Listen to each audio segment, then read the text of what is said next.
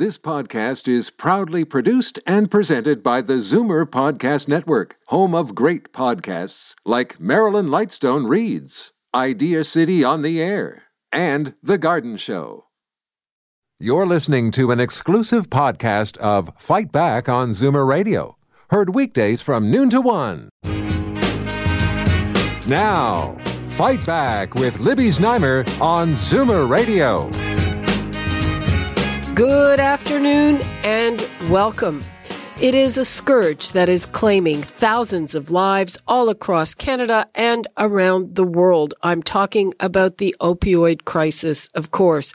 Tens of thousands of people who began taking these drugs for pain or for an injury have found themselves addicted, and the numbers of people who die of overdoses is still climbing. Now, patients are hoping to take on the drug makers in a $1.1 billion lawsuit about their role in this opioid crisis. Now, the proposed class action accuses almost 24 drug companies of enriching themselves at the expense of vulnerable patients. It alleges that the companies illegally and deceptively promoted highly addictive opioids despite knowing the risks. Now, important to note that this comes after a $270 million settlement in the first of a wave of similar lawsuits in the United States. And it's between Purdue Pharma and the state of Oklahoma. And this one was set to go to trial very soon, May 28th. And it would have been the first of, get this, 2,000 lawsuits. Now, I know this is a difficult topic. I really would like to hear from you if you've been affected, either for yourself or perhaps a loved one who's run into trouble with these drugs. We have to talk about these things. The numbers to call, 416-360-0740, toll free 1-866-740-4740. And we begin with Adam Tinnell, who is a lawyer with Koski Minsky, and he is one of the lawyers on this proposed class action. Adam, thanks so much for joining us. Thanks for having me, and thanks for talking about this important issue. Okay, so what made you decide to go ahead with this? Well, it's something we've been looking into for quite some time. Obviously, this epidemic has been decades in the making, and we say in the making because it's our position that this crisis was very much a manufactured crisis. And the evidence has simply been mounting to the point that we're willing to put our time and our money on the line to take on these manufacturers. And you have one, what is that called, the lead client? The representative plaintiff. Okay, tell me about him. Okay, well, it's Dr. Daryl Gebian, and he's truly an inspiring person. He was prescribed Percocets for a minor physical injury, as was so often the case across this province and across the country. And as a result of that prescription for a minor injury, he developed a serious addiction that for a time cost him his medical license. He ended up in jail, ended up in all kinds of professional and personal crises. Fortunately, he battled through his addiction and has now turned the tide and is now an inspirational speaker and an advocate on behalf of victims' rights. Mm-hmm. And the allegation is, now, just to let people know, often when it comes to drugs or newer drugs, the doctors proceed on the information that they get from the drug maker, which is the result of trials and other things like that. And basically, the allegation is that the drug makers knew that this was really addictive. They knew that this is not something that is at all suitable for any kind of prolonged use, and they pushed it that way anyway. Is that correct? That's right. That's the allegation. And it even goes further than that. One of the tipping points for us to commence this lawsuit was a 2018 study in the Journal of the American Medical Association that showed that for many chronic conditions, opioids were no more effective than non-steroidal anti-inflammatories at treating the conditions. So they weren't actually providing any benefit, and were coming with enormous risks that unfortunately have manifested and cost thousands of Canadians' lives. Mm-hmm. And so what are the steps now? The lawsuit has to be certified, correct? That's right. So we're right now in a fact-finding stage.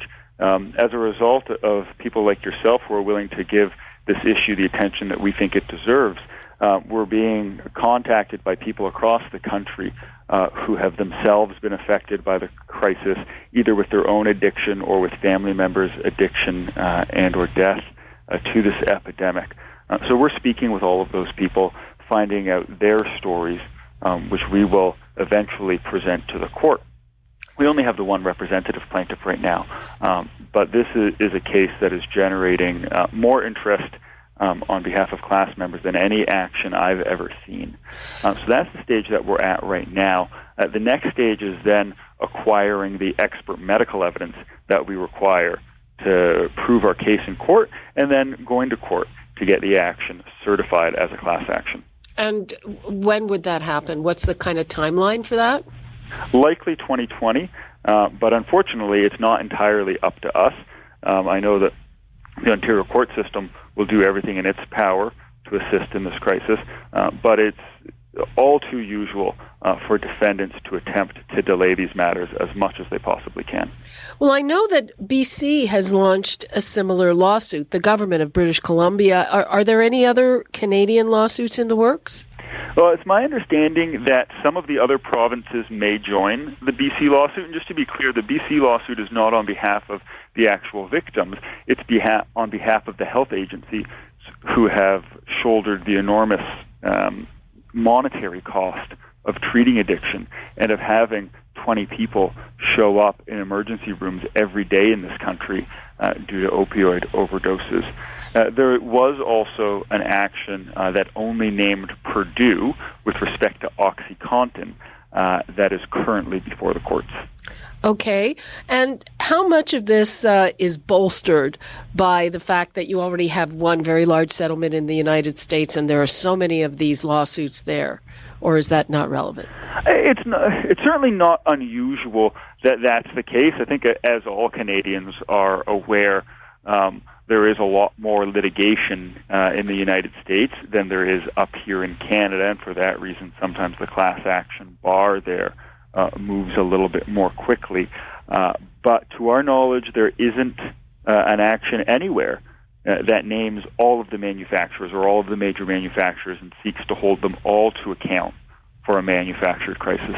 Mm-hmm. And which manufacturer is it? Purdue, the lead one that did the research? No, they all researched the different drugs that they manufactured and promoted.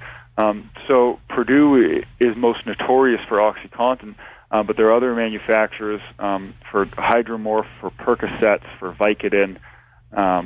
These drugs have been around for a couple decades now and have reaped an enormous toll. Okay.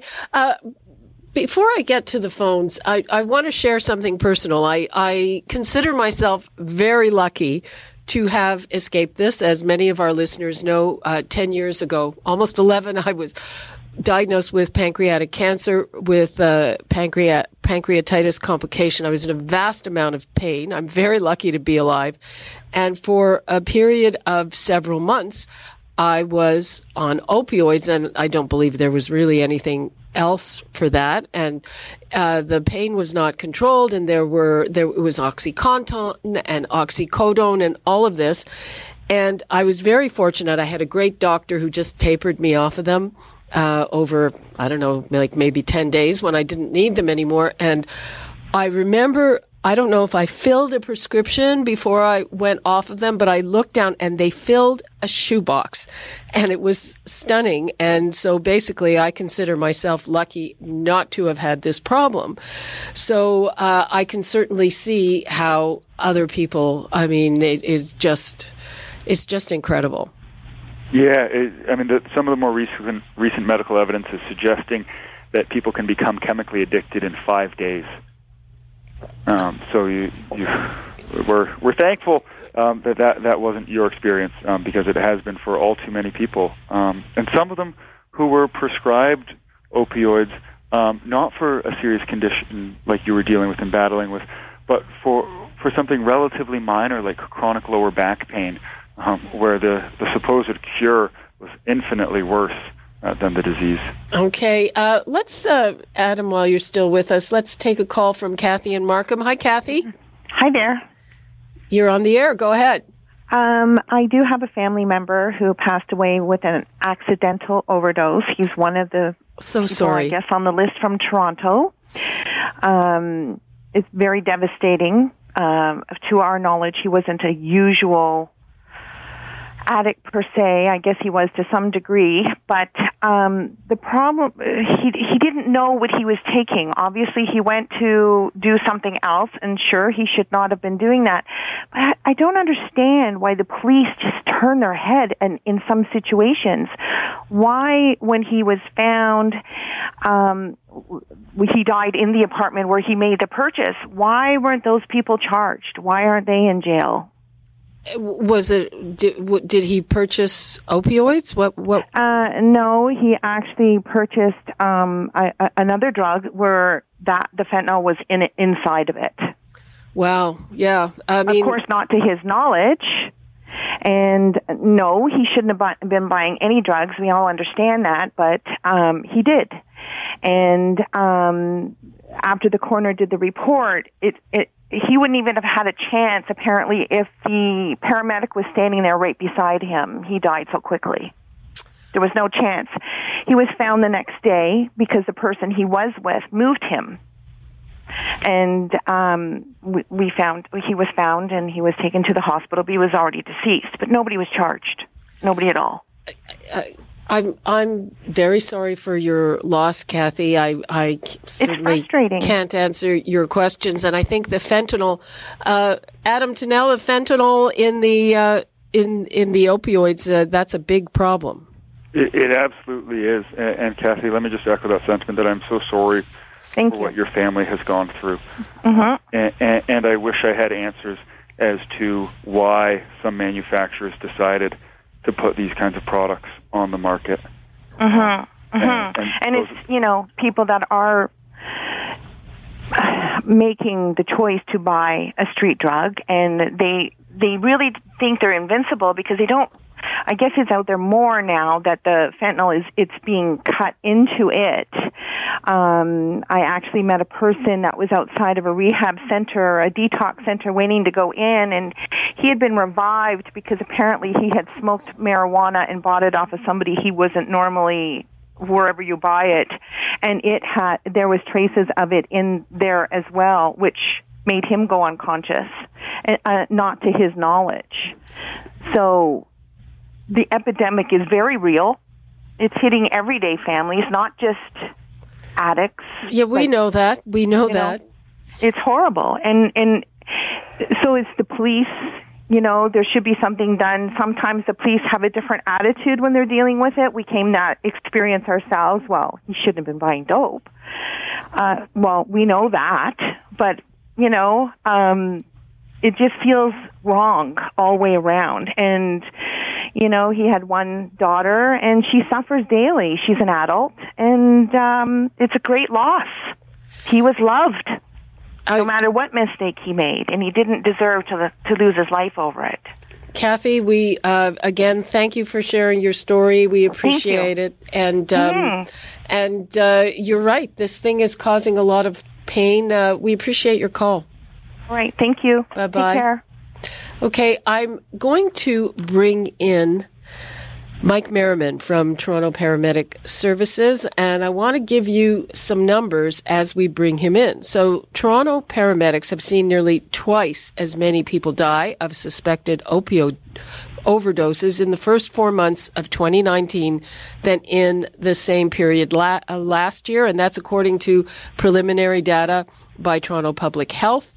In total, paramedics reported 68 deaths from suspected opioid overdoses from January to May this year, up from 35 in the same period last year. And across the country, there were nearly 10,500 opioid-related deaths between January 2016 and September 2018. Let's bring in Mike Merriman. Hi, Mike. Hi, Libby. Good afternoon. Thanks for having me. Thanks for coming on. So what are you experiencing on the street? First of all, I'd just like to express my sincere condolences to the previous caller, too, to Kathy there for her loss.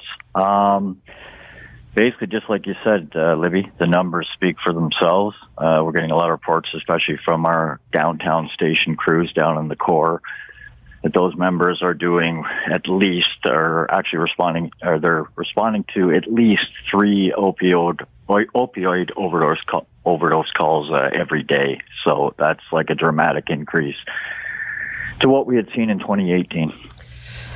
Do you have any explanation? I mean, it seems to me we're learning more and more about this. We're hearing more and more about this. So why are the numbers going up? That I can't really say.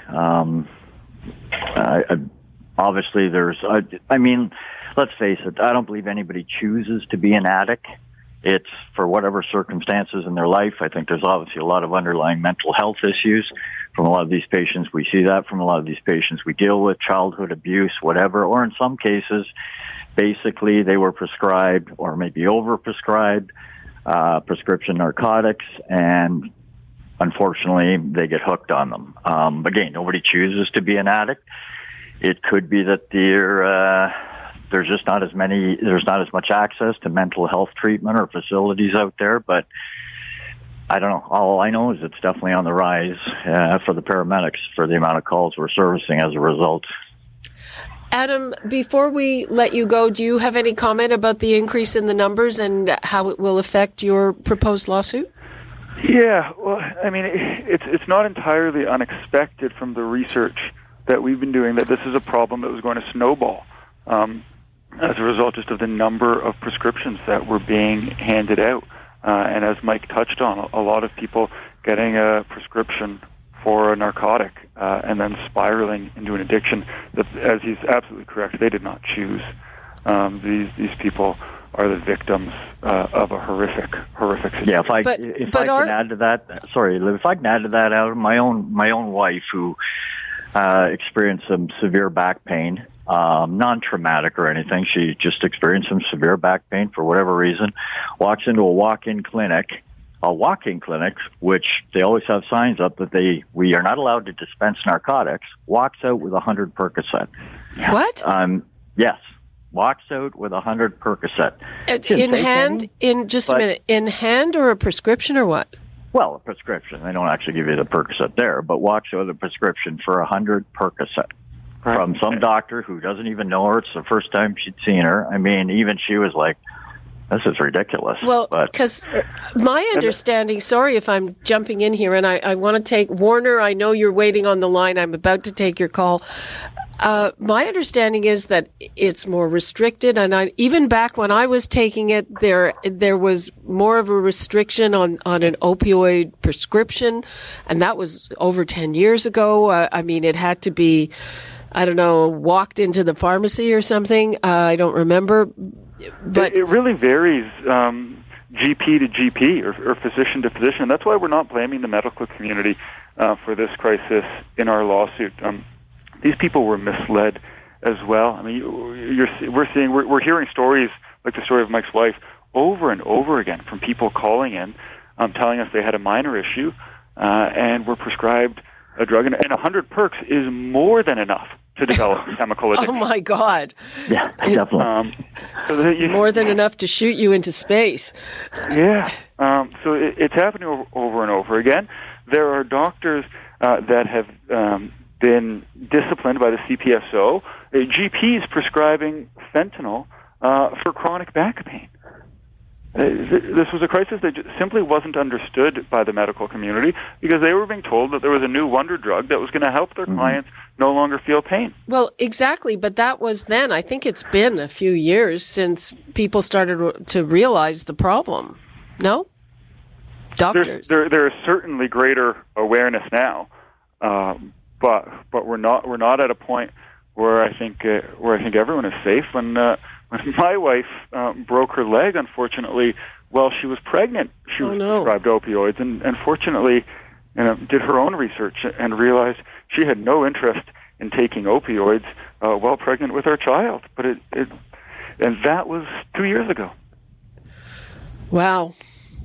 Let's take a call from Warner in Tillsonburg. Hi, Warner. Hi, Libby. I am on Teva Oxycocid 5 ml / 325 ml tab.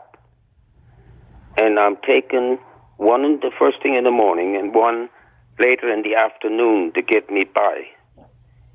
Am I in trouble?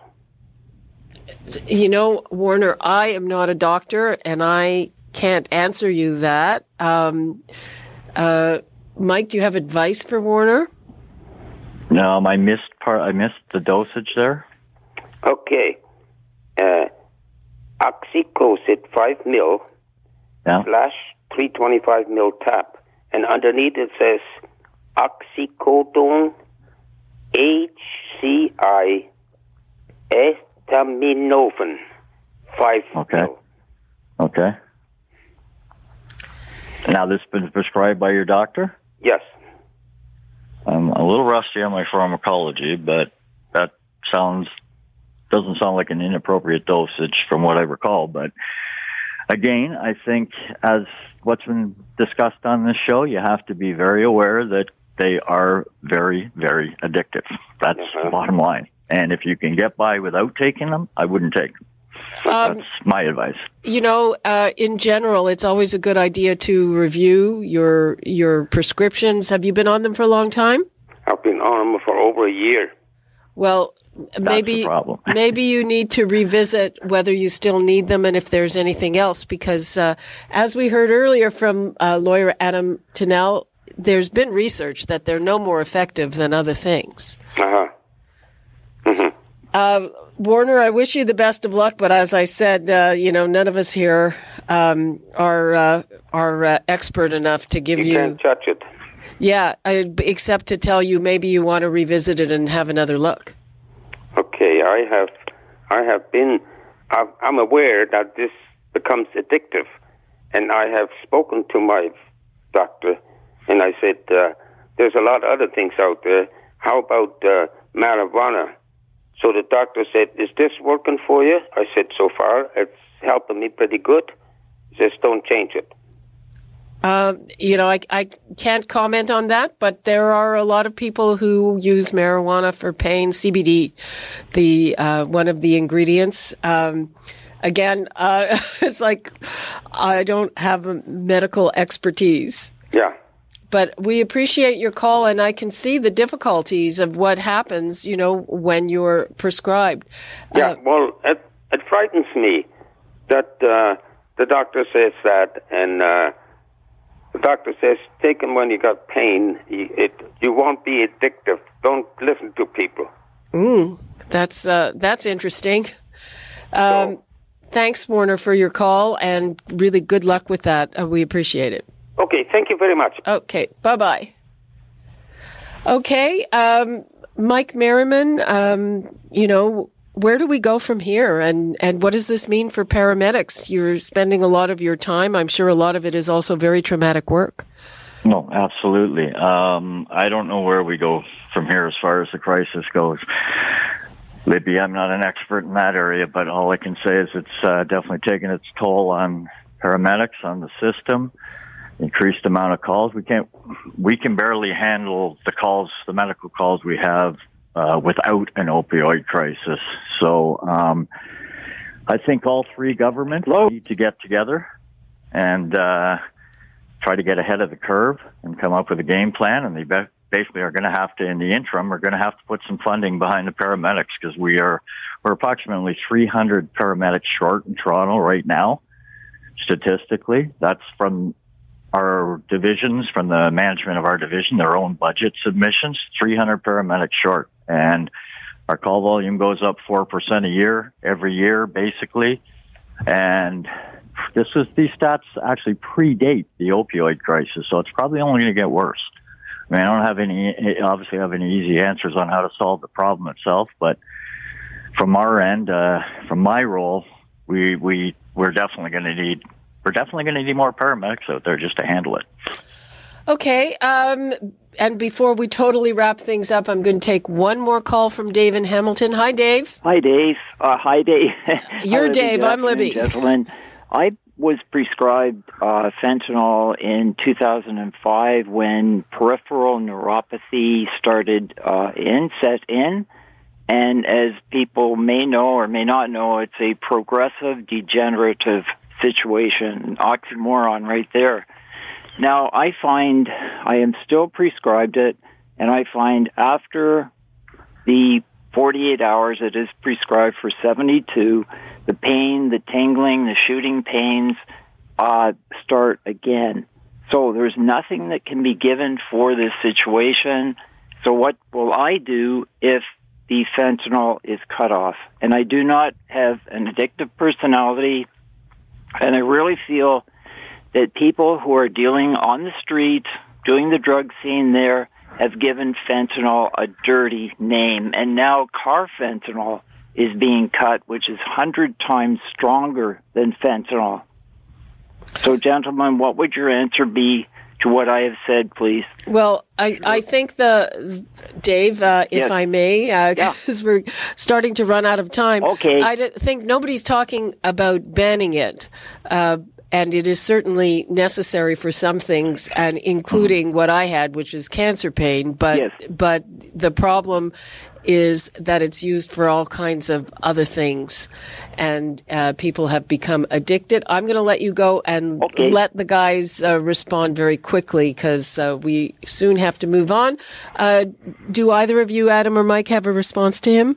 Yeah, Libby, you hit the nail on the head as far as we're concerned, that this is not a lawsuit about taking fentanyl away from people who absolutely need it. This is about a system that allowed these drugs and promoted these drugs being prescribed for conditions for which they were not necessary and not even helpful. That's not all conditions. We are not suggesting that all drugs are bad for all conditions all the time. We're simply suggesting that someone who has chronic back pain or a sprained wrist and is prescribed fentanyl or Percocets, and that has life-changing implications for them, that's inappropriate. Okay, well... I would agree, Adam. Thank you, Adam. Mike. Thank you, Adam Tunnell, and please keep us posted on the developments with your lawsuit. And thank you, Mike Merriman. And, I know it's difficult out there on the streets trying to deal with this. Well, if I can add, though, one last point, Libby, whether it comes from the province or it comes from the municipality, somebody's got to get more paramedics out there for us. When you have, we had 1 month, I believe this past April, 400 opioid overdose calls. I mean, if there were 400 house fires in the city or 400 400 shootings, they'd probably invest in more police or firefighters, and it's just not happening with us, and we just can't keep up anymore. So hopefully something's going to change. Okay. Thank you very much to you both. You're listening to an exclusive podcast of Fight Back on Zoomer Radio. Heard weekdays from noon to 1. You're listening to an exclusive podcast of Fight Back on Zoomer Radio. Heard weekdays from noon to 1. You're listening to an exclusive podcast of Fight Back on Zoomer Radio. Heard weekdays from noon to 1. This podcast is proudly produced and presented by the Zoomer Podcast Network, home of great podcasts like Marilyn Lightstone Reads, Idea City on the Air, and The Garden Show.